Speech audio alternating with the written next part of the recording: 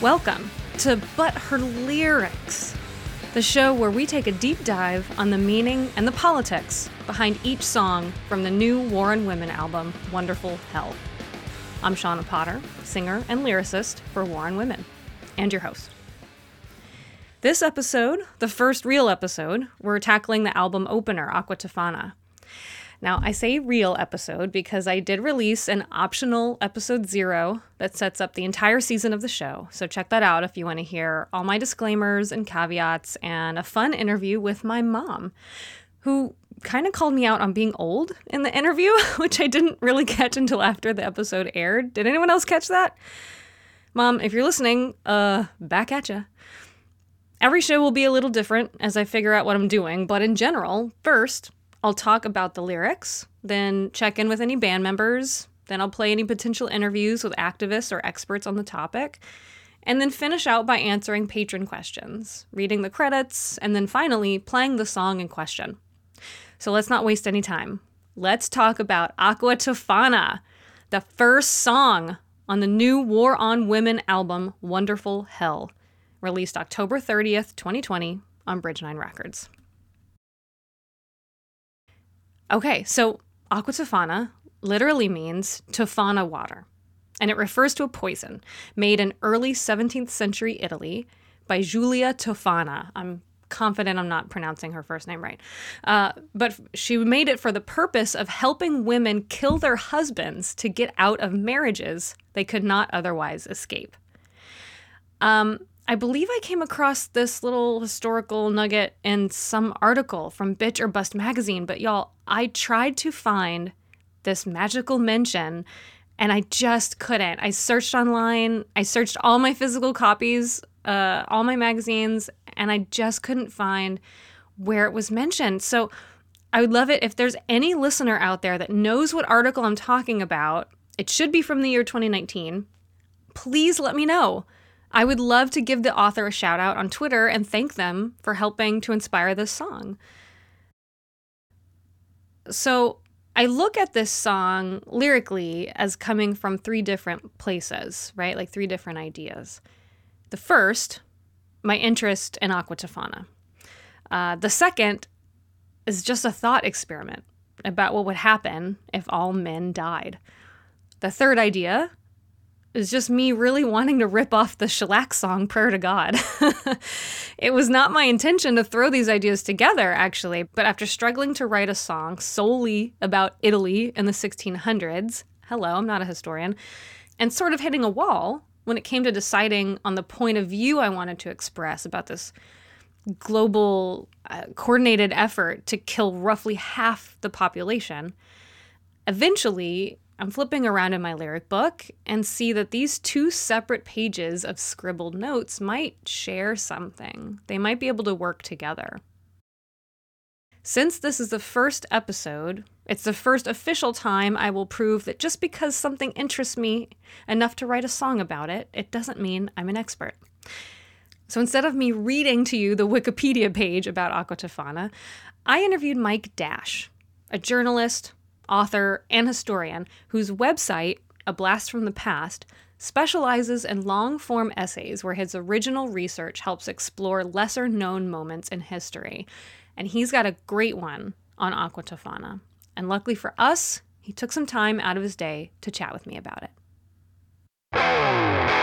Interview time! Mike, thank you so much for joining me for But Her Lyrics. Could you introduce yourself to everybody? Yes, my name is Mike Dash. I'm a British historian. My main focus as a writer is on strange, unusual, marginal events and strange, unusual, and marginal people. What did you think when a random feminist punk band from America reached out to you about doing an interview about Aqua Tofana? I was very excited, although not so excited as my daughter's boyfriend, who has actually listened to some of your music and was extremely impressed that you'd even heard of me. So I think I'm one who should be very much sort of honoured by all of this. Oh, so your daughter's boyfriend is super cool then, I assume, if he listens to us, right? I hadn't realised quite how cool until now, but yeah. Yeah, so I found you online just searching for people that had written about Aqua Tofana. The original source for me discovering this little moment in history, I have no idea where I read it. And it was a couple years ago and I have no notes. And so I thought, well, instead of me reading off the Wikipedia page about it to my podcast listeners, why don't I interview someone that actually knows what they're talking about? And I found you and I found your site. And you write about so many cool, like little moments in history that I think could easily be forgotten. And I wondered if the story of Aqua Tofana is a popular one.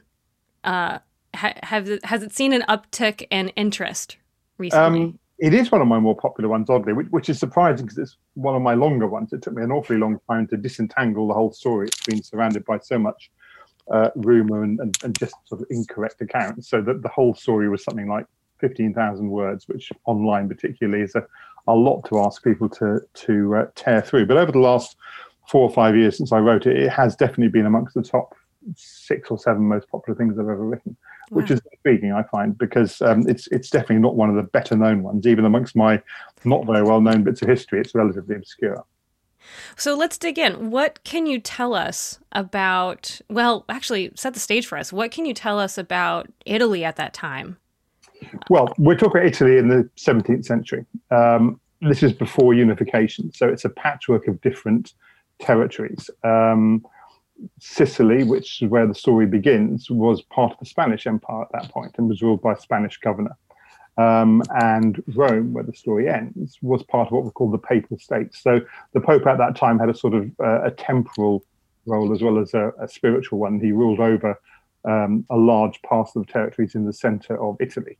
And the church was therefore the sort of temporal governing power and ran the justice system in Rome as well. So it's an area which is kind of made for criminal elements because it's possible to flee from one jurisdiction to another relatively effectively and relatively easily. And this is what some of the people involved in the story actually managed to do.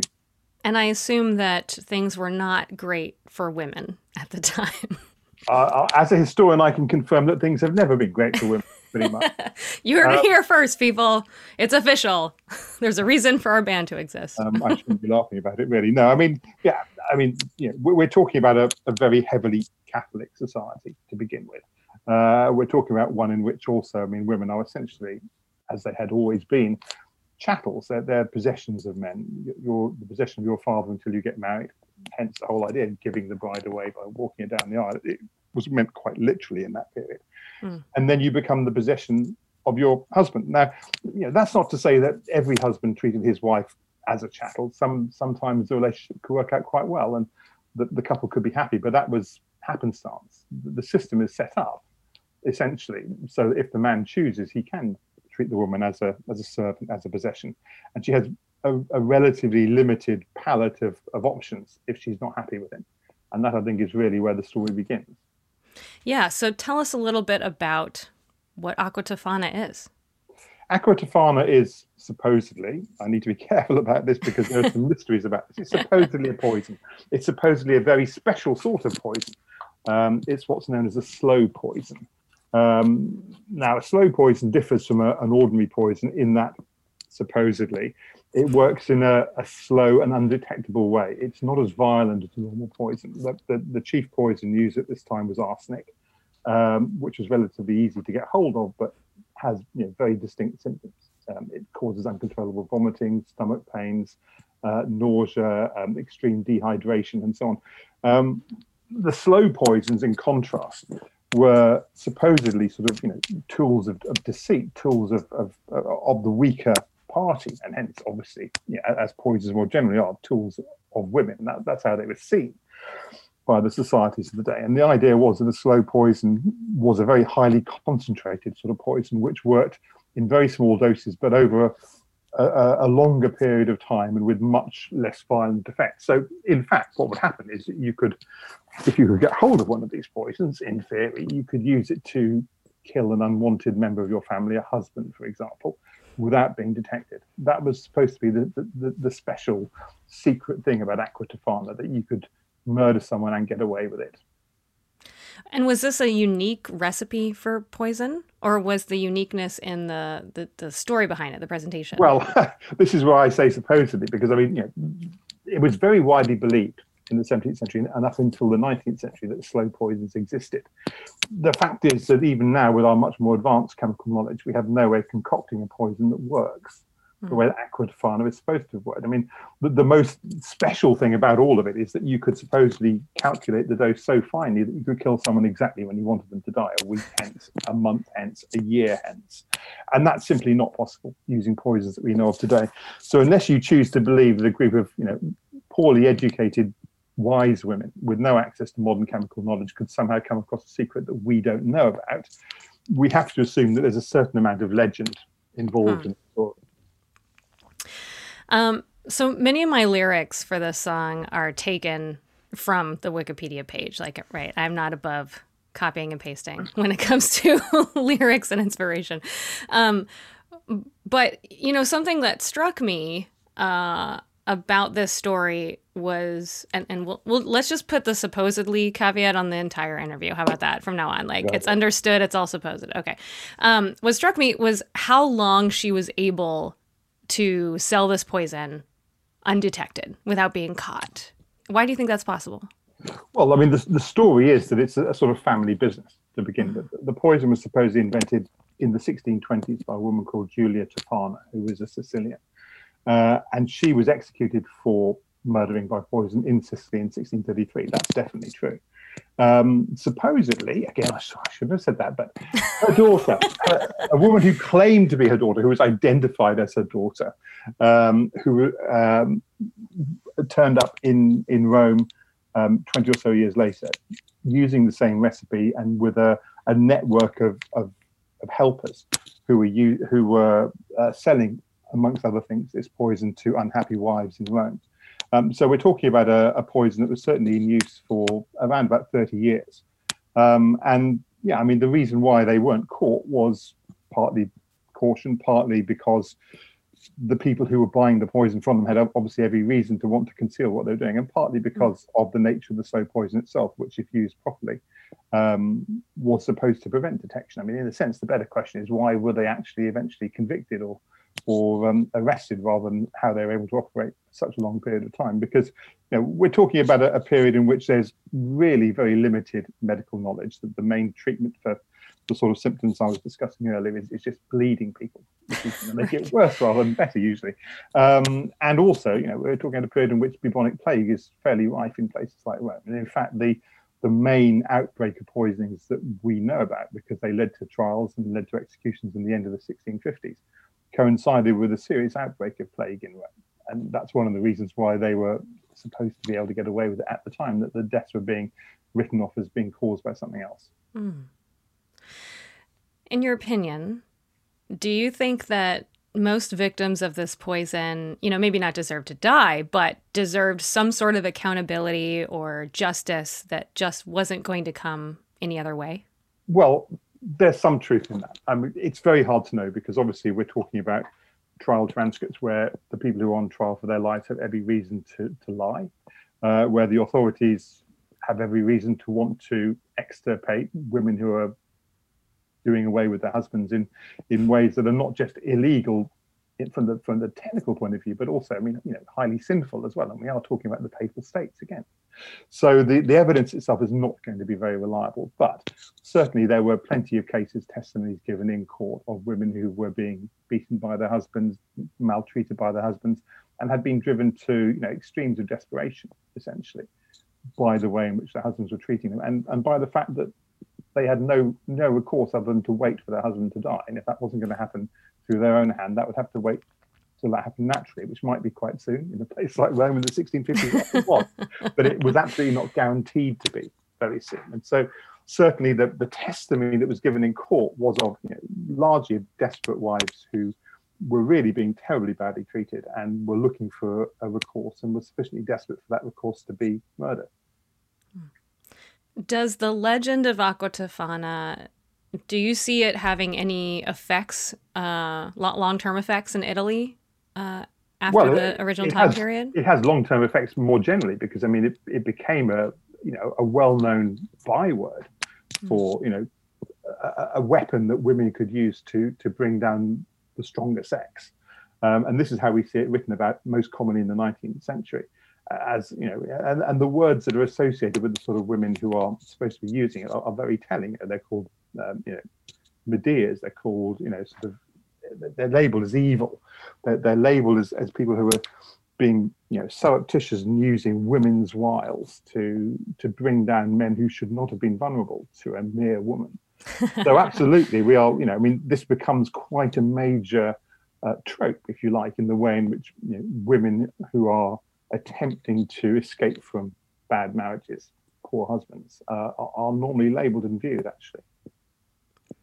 And is there anything else you find fascinating about this time period or about Giulia Tofana herself? Am I saying that right, Giulia Tofana? Yes, my Italian pronunciation is probably about on a par with most people's. Not brilliant. But yes, I believe that's right.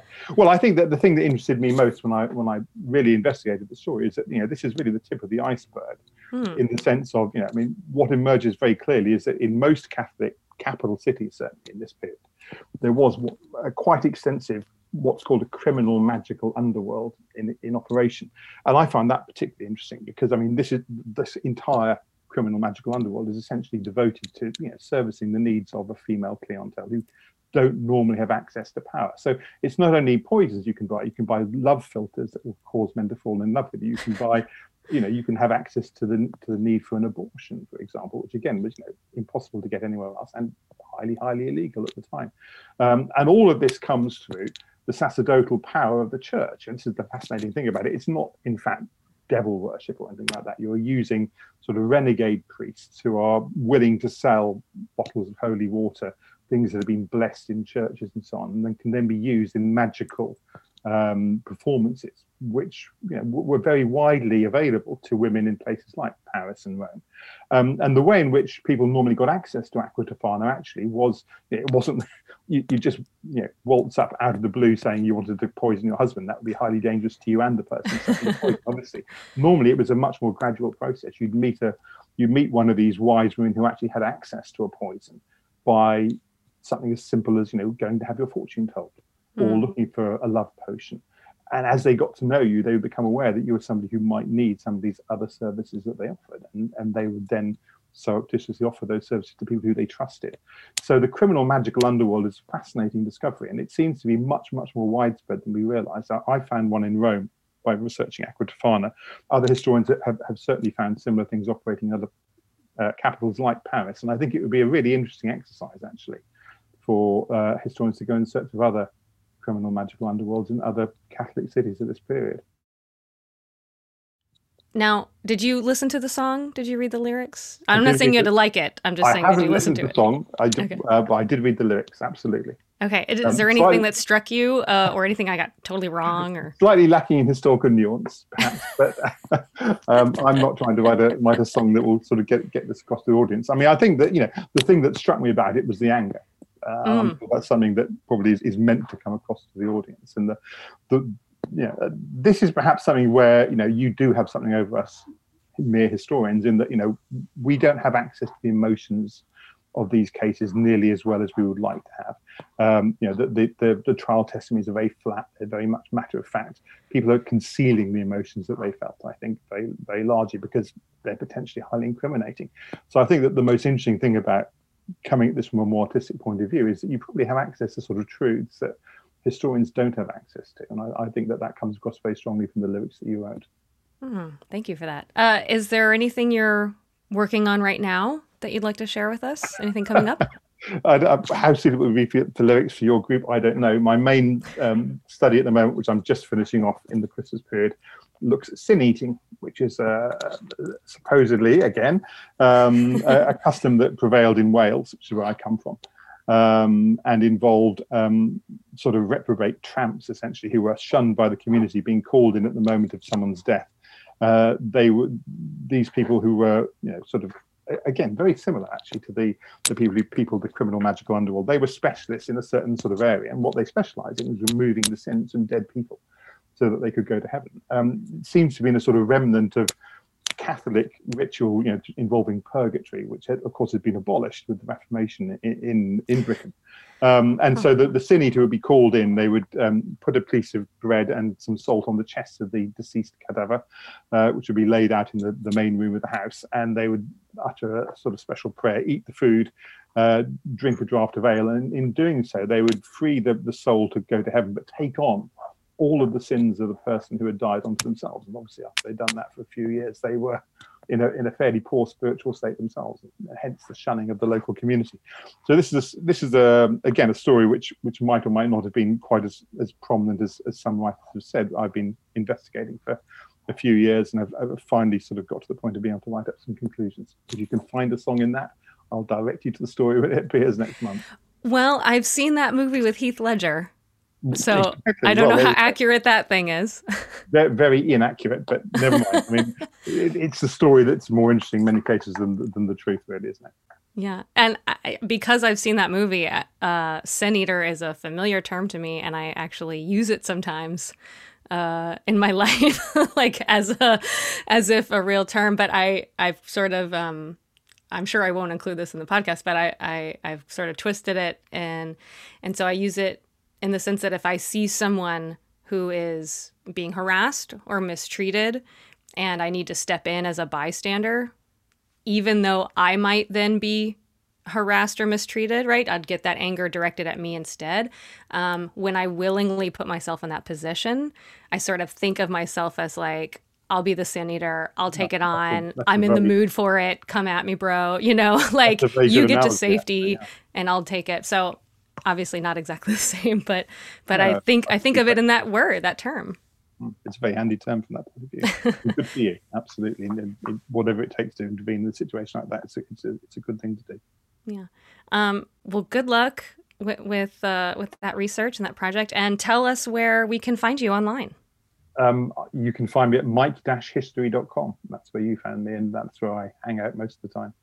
And there are a ton of cool stories on this website, people. So please check it out, learn a little bit, write your own song about something, and then share it with us. All right. Thank you so much, Mike, for joining me on New Year's Eve. Thank you. It's a pleasure. I appreciate it.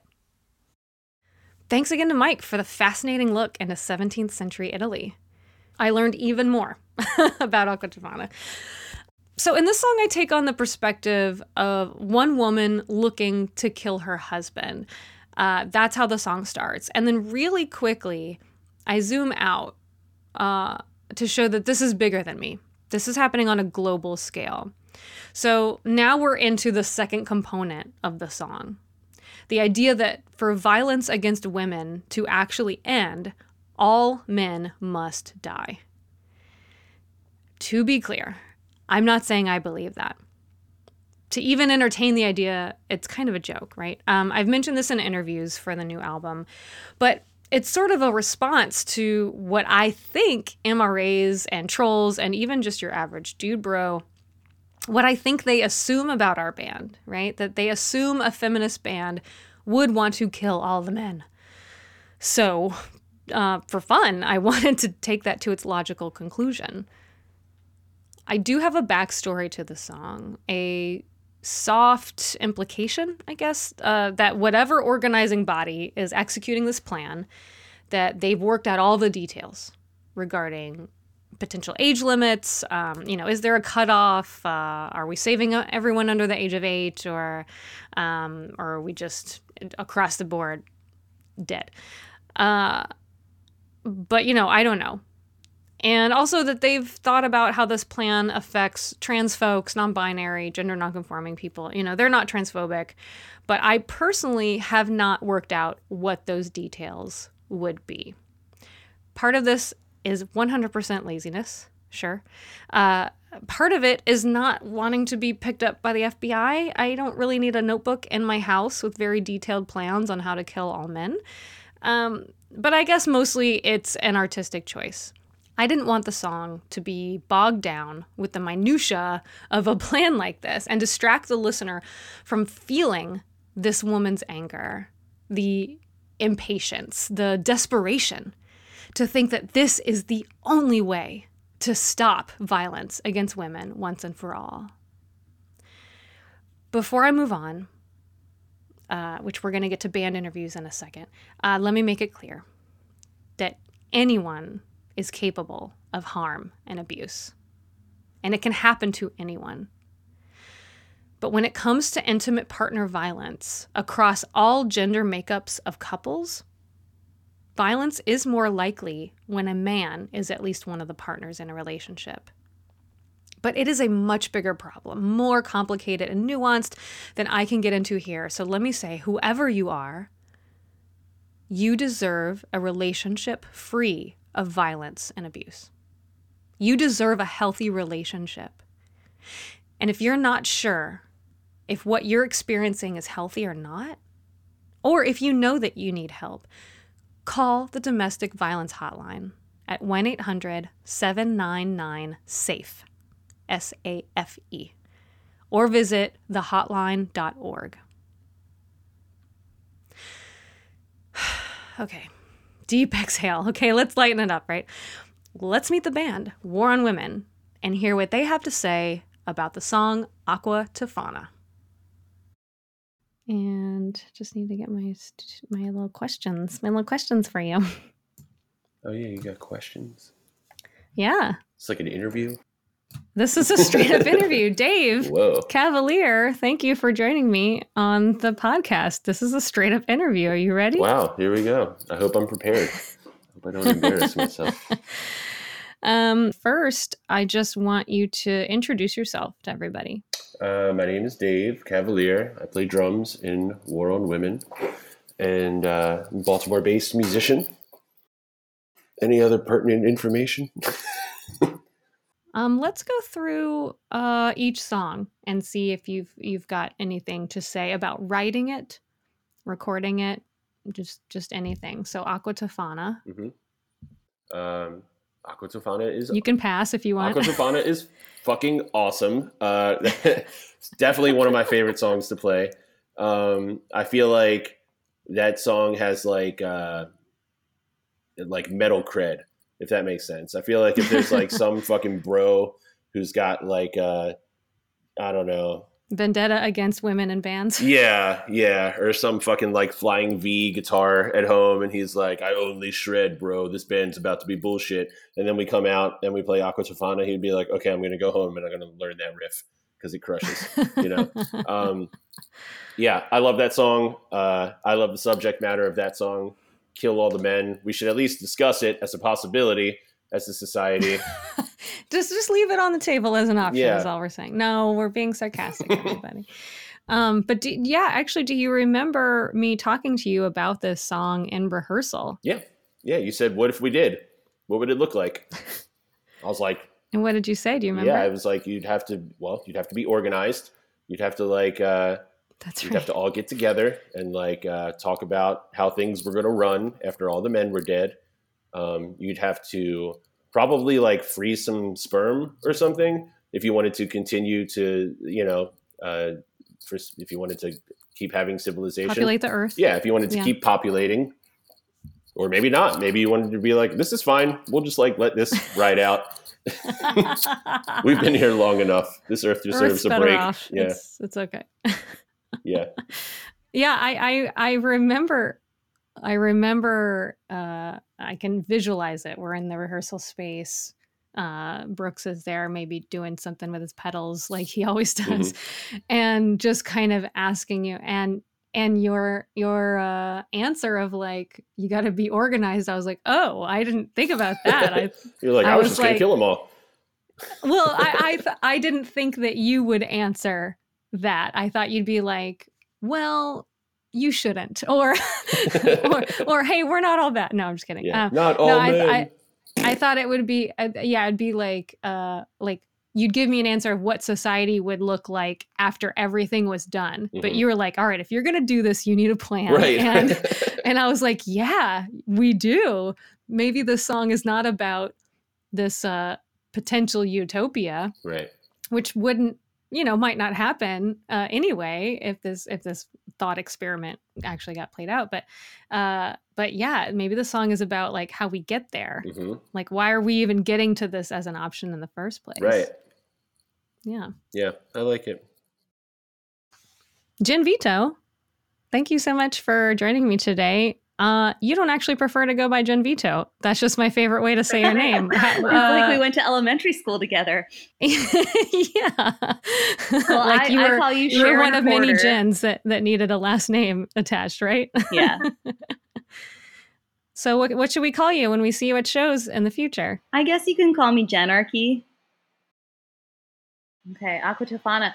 I think I was more intimidated by that song at first, or I just I was like, it has I don't know what you call it. Like, I don't know if it's a minor note or something, but it had something. I was like, oh, that's kind of weird. And then it grew on me to be like one of my favorites. I know the band likes that song a lot. But yeah, that's a hard hitter, kind of like typical Brooks style song or something. Brooks Harlan, thank you for joining me. Shauna Potter, thanks for having me. Okay, well, I'm bringing up the lyrics here. Okay. And I've got the sheet music in front of me, so I make sure I don't forget anything.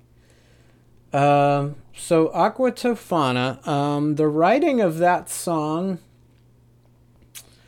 happened relatively quickly. The first riff that starts off the song was an older riff that was definitely around pre-Capture the Flag, and I could just never figure out how it could fit.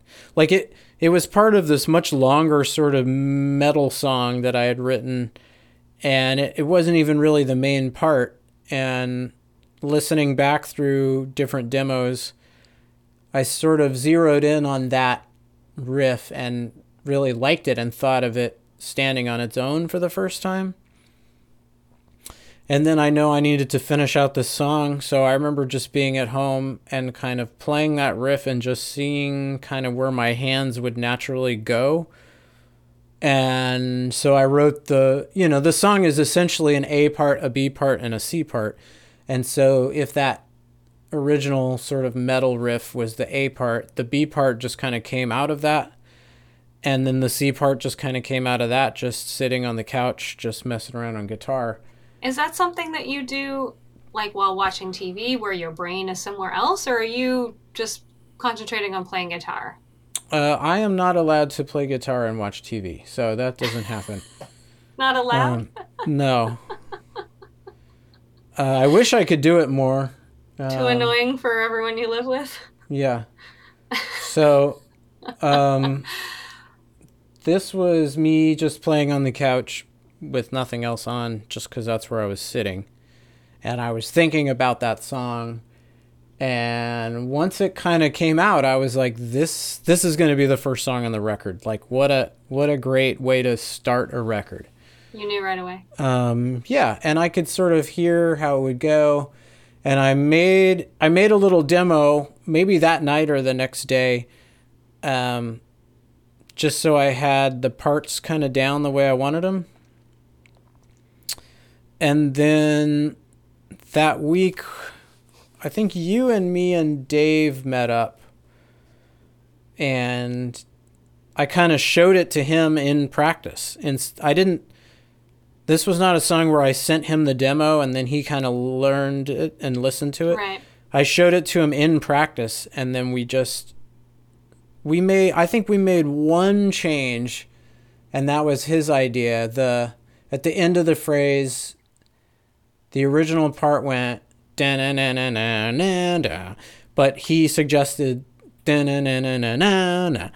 Just that little change. I think it was just so he could fit a drum fill in there exactly like, I don't know. It is cool. It gives a little bigger of a kick.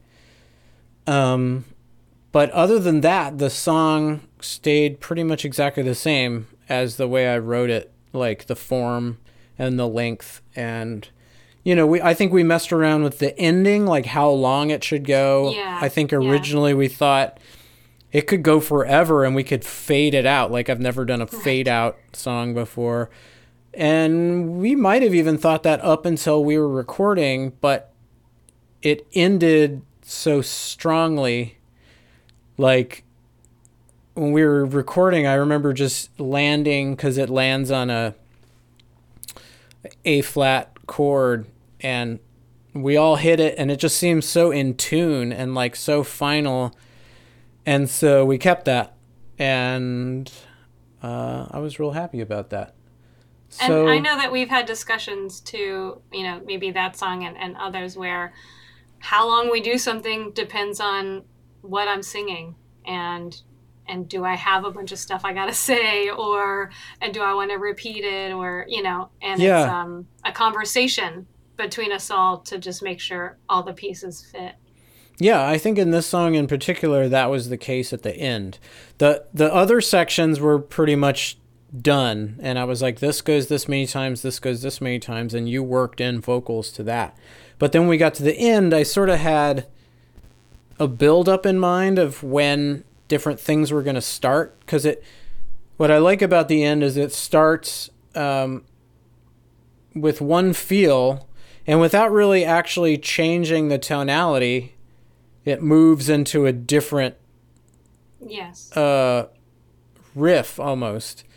And there were certain building blocks along the way to get that to happen. And so when those happened, I could sort of add to or subtract from, depending on when you sang things. And I think we messed around with when you were going to come in with the lyrics and when you were going to stop. And so I'm really happy with the final decision on when those things happen.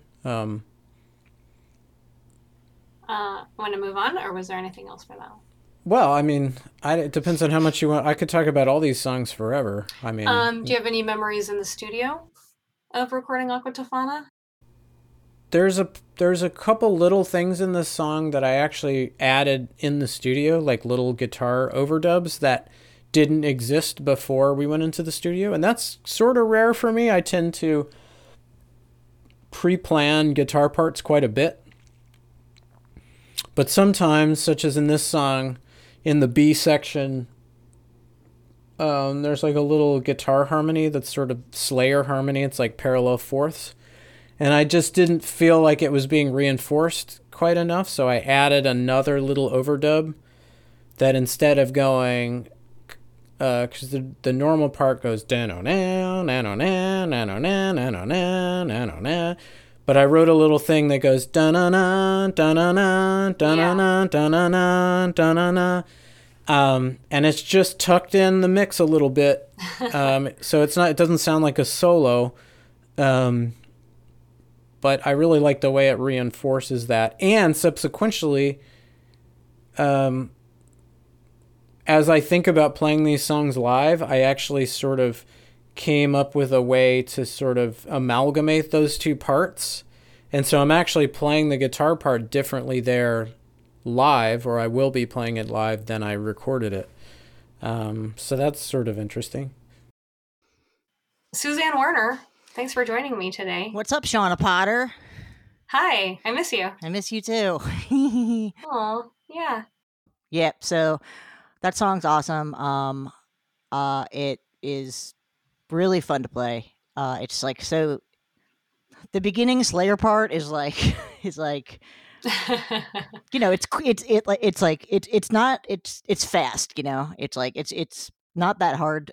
It's fast, but then when it goes into that kind of, I don't know, I call it the Led Zeppelin part, that part, it's like so cool. Like, I don't know, it's just like such a good groove, like, yeah. I actually didn't know the Shellac song. Oh, really? Yeah. My brother actually, I think, was like, oh, is this I think it was like either my brother or like Josh Reynolds was like, is this like a nod to that Shellac song? And I was like, oh, I don't know, what Shellac song? And then I looked and I was like, oh, I would say probably yes. What did you think hearing that shellac song after hearing Aqua Tofana? So I thought it was like really cool. I was like, that's cool. That's like a kind of like one of like I don't know. I said this like on the album release live stream. It's like there's like references that like you don't need to get, but if you do get them, they're even better, and that's like definitely one of those. Thank you for the segue, Sue. Okay, let's talk about that shellac song. Prayer to God, written by Steve Albini, who's been quoted as saying that song examines the different facets of impotent male rage. He says, I feel like there are dudes not getting it who think I am voicing their deepest thoughts when I'm trying to expose a fundamental weakness in a male identity. I won't play the song, go search for it, but basically, he's asking God, who he assumes will be sympathetic to his request, to kill his ex-girlfriend and the man she cheated on him with. He talks about how he wants them to die, and he grows impatient about the way in which they're going to die, and eventually is like, just kill this guy already, all right? Kill him, kill him, kill him already, kill him. That's the part I stole. Why did I steal this? Well, this is a song that was on regular rotation at Big Crunch and Prepare, where I've worked for the last 12 years. Sometimes in a workplace, there's just those same records or playlists that everybody gets into, and this is just one of those albums. So I've always wanted War on Women to cover it in some way, either as is and just kind of flip the script a little bit, or rework it to be about Trump or something and perform it at some festival or even a 2 minutes to late night performance. Or I wanted to steal the lyrics, and that's what I ended up doing. So it turns out the best opportunity to do something with this song was to use him as a placeholder for all men in this song's fictional reality. I have no idea if Steve Albini would like what I've done with it, but everyone listening, please feel free to bombard him with a link so we can find out.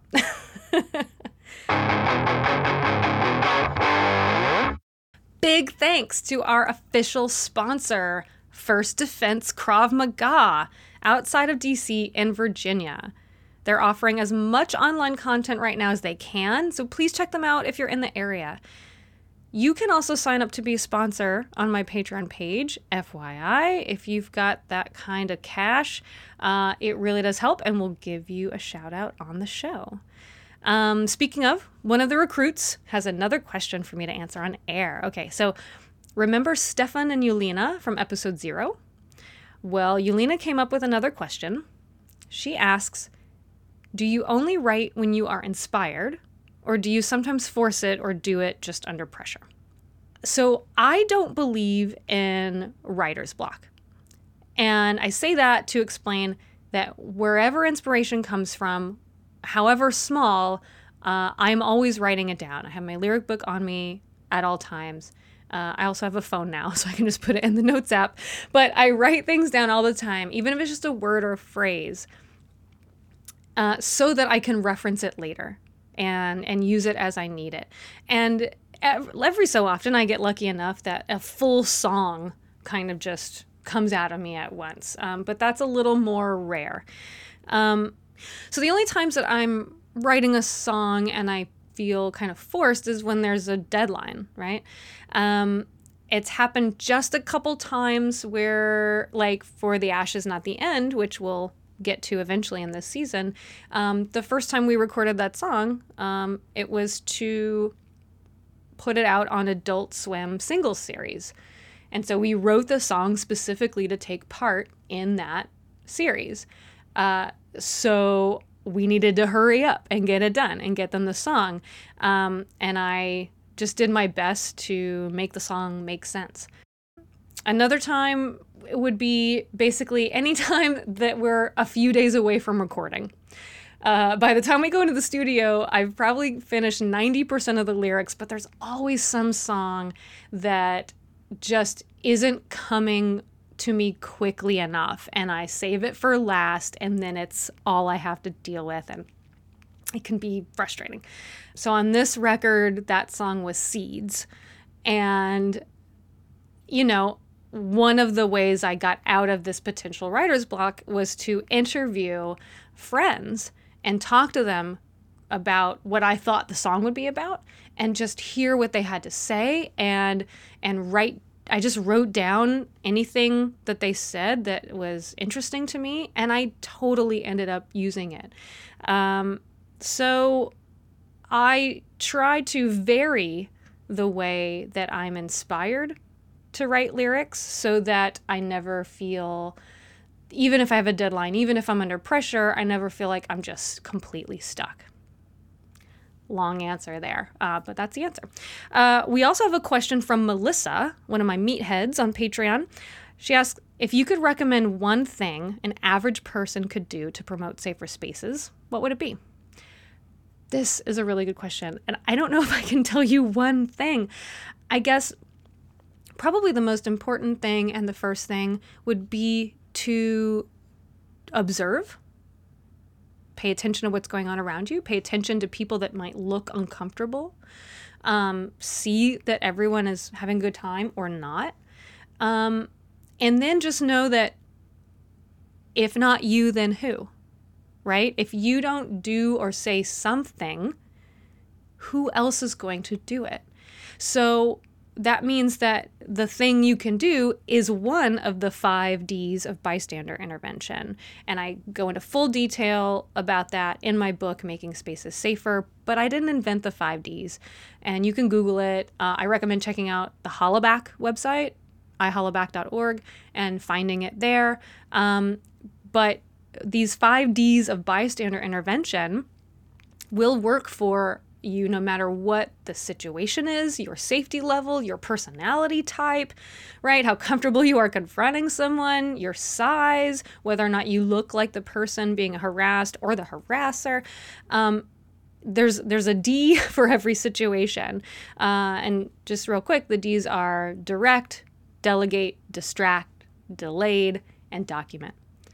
So check out what those are and then just have, practice conversations with the people in your life to see what it might sound like if you had to use one of the 5 Ds in real life, right? Like practicing really helps get over the clunkiness that can happen when you're trying something new for the first time.